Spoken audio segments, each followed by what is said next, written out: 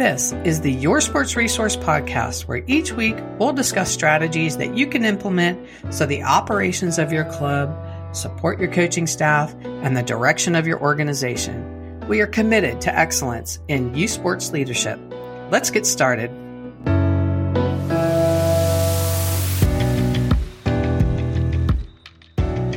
Welcome, everyone. My name is Renata Porter, and today on the Your Sports Resource Podcast, we're going to talk about culture.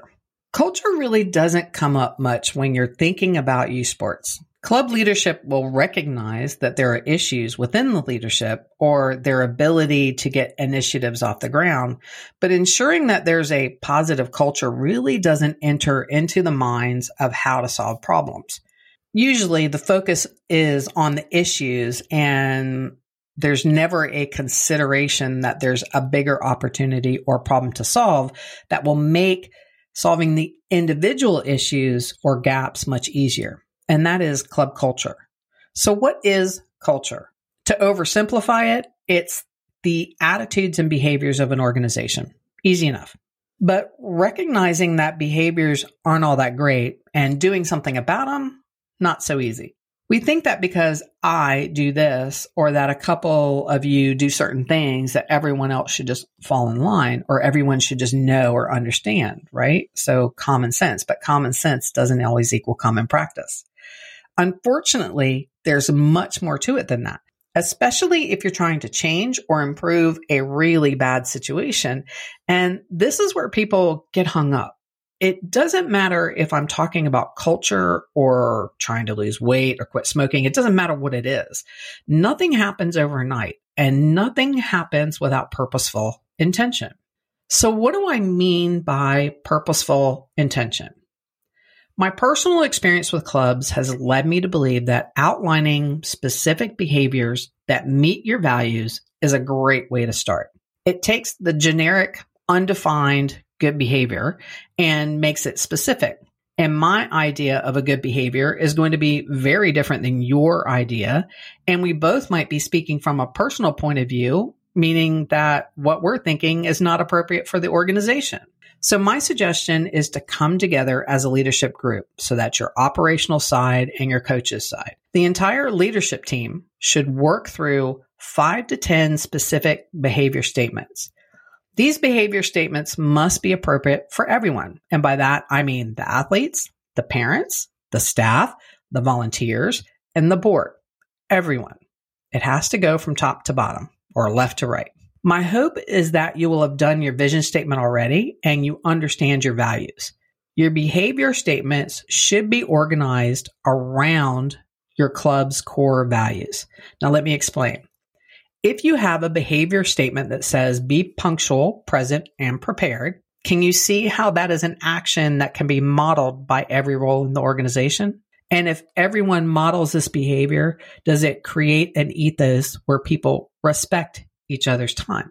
So the value this behavior falls under is respect. Does that make sense?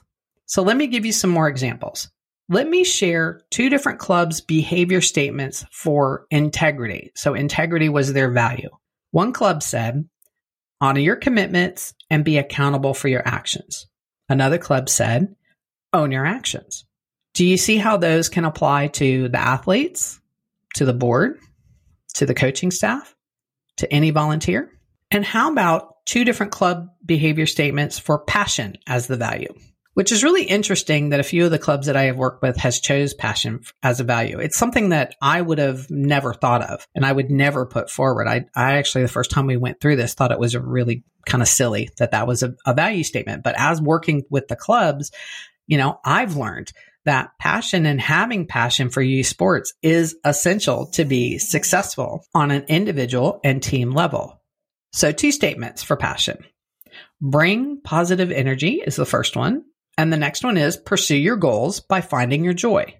Great behavior statements, very specific. You can understand them, right? And as you listen to the behavior statements I've given you, I'm sure you could visualize the behavior. And that's the point I'm trying to get to with being purposeful. You can't just say, do what's right and good. According to who? Be specific. Test each statement to make sure it's appropriate for everyone, your board, staff, volunteers, parents, athletes, everyone. Okay, let me take a moment to tell you about yoursportsresource.com. This is a website that is dedicated to the volunteers and leadership staff in youth sports. There's a ton of free resources on topics such as board roles and items on fundraising and marketing for your club. Your Sports Resource also holds monthly interactive webinars that can help you focus your efforts and put plans into action. The website again is yoursportsresource.com. Okay, the next step is to take the written behavior statements and put them into action.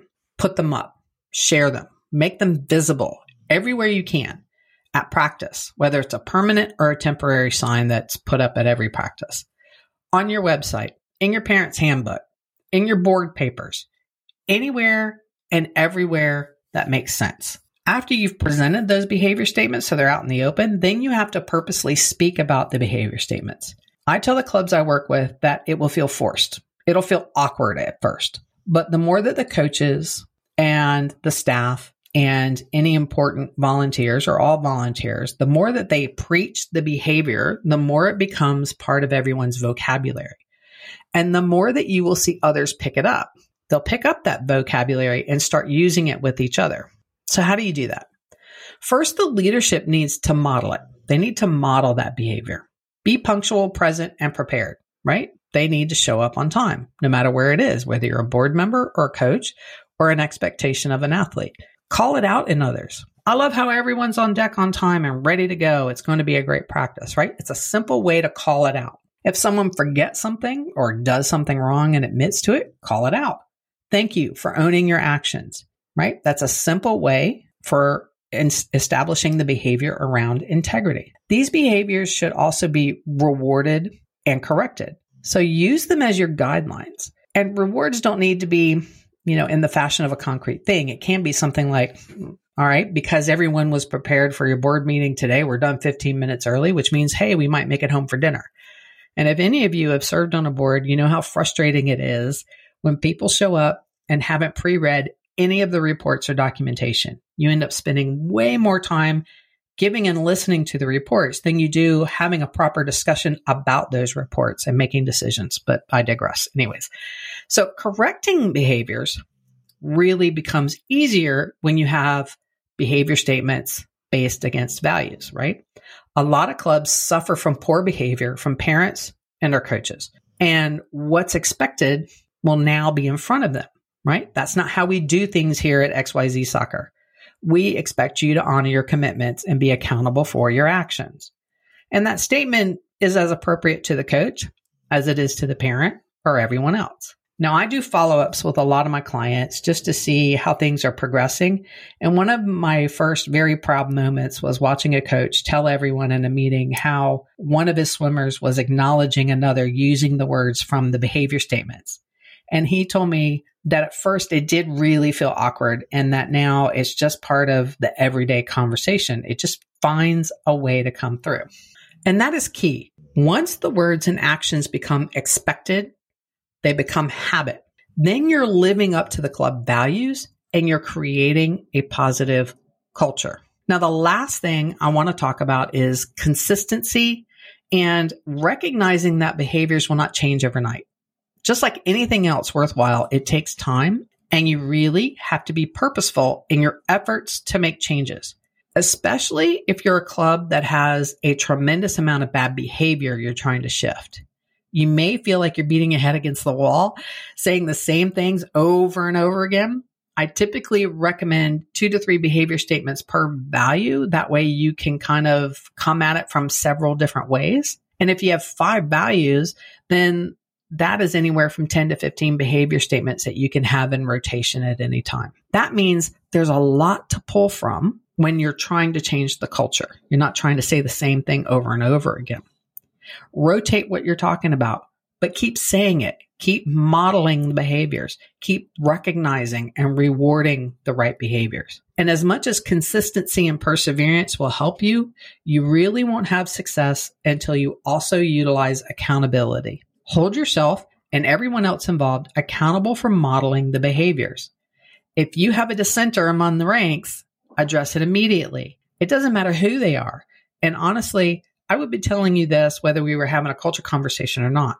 The quickest way to lose trust and respect is to let those who are doing things right watch those who are getting away with doing something wrong. That's when apathy starts to sneak in. And when you have people who don't care, that's a whole different conversation. But it breeds negativity and really, really hard to correct. Okay, so to sum it up, if you're looking to improve your club culture across the board, that means you need to get real about the behaviors that you want displayed and modeled from day to day. The leadership team needs to work through those behavior statements and put them front and center. Then work hard to embed them through modeling, calling out, rewarding, correcting. If you can do this, then you are well on your way. Thank you for listening. I appreciate you being here. Please subscribe, rate, and review this podcast, and even comment or ask a question. I would love to hear from you. Over the next couple episodes, we're going to talk about brave leadership questions to ask your team, how to set your vision and values, and I think we'll talk about fundraising as well. Don't forget, you can find more resources on yoursportsresource.com. This is Renata, and thank you for spending time with me.